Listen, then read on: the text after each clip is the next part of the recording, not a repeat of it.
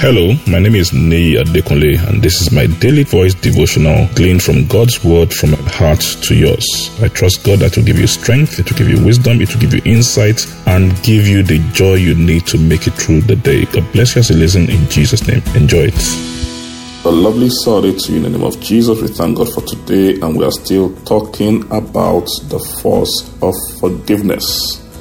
Paul was writing the book of Ephesians chapter 4 verse 1. It says we should be imitators of God as dear children. Understand this. God is fair. God is good. God is just. He will never demand anything from us that he does not know we can do and that he has not done in his own life.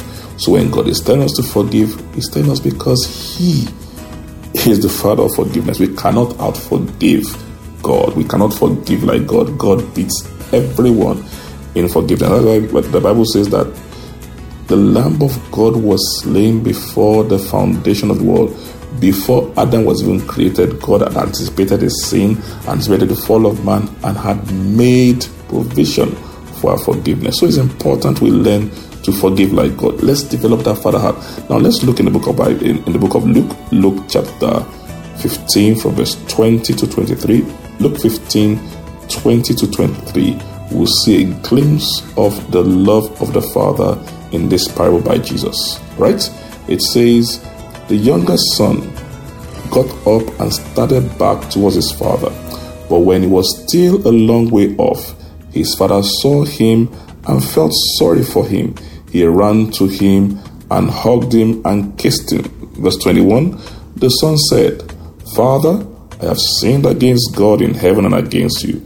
I'm no longer good enough to be called your son. Verse 22, but the father said to the servants, hurry, bring the best clothes and put them on him. Give him a ring on his finger and sandals for his feet. Get the best calf and prepare it so we can eat and celebrate. I love the way the Bible put in this version. This is the contemporary English version. The father, the son had practiced all he was going to tell his father. He had come to meet his father, give him my own inheritance, let me go. He had wasted it. He had spent on riotous living. When things got bad, he decided to go back to his father. But as the father saw him afar off, before he could do anything, the father's heart ran to him and hugged him and kissed him.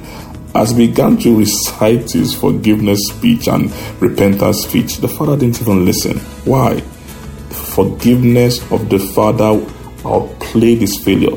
Remember that no matter how much we've failed, no matter how much we've done wrong, the father's heart, the father's love, the father's forgiveness will always outdo our sin.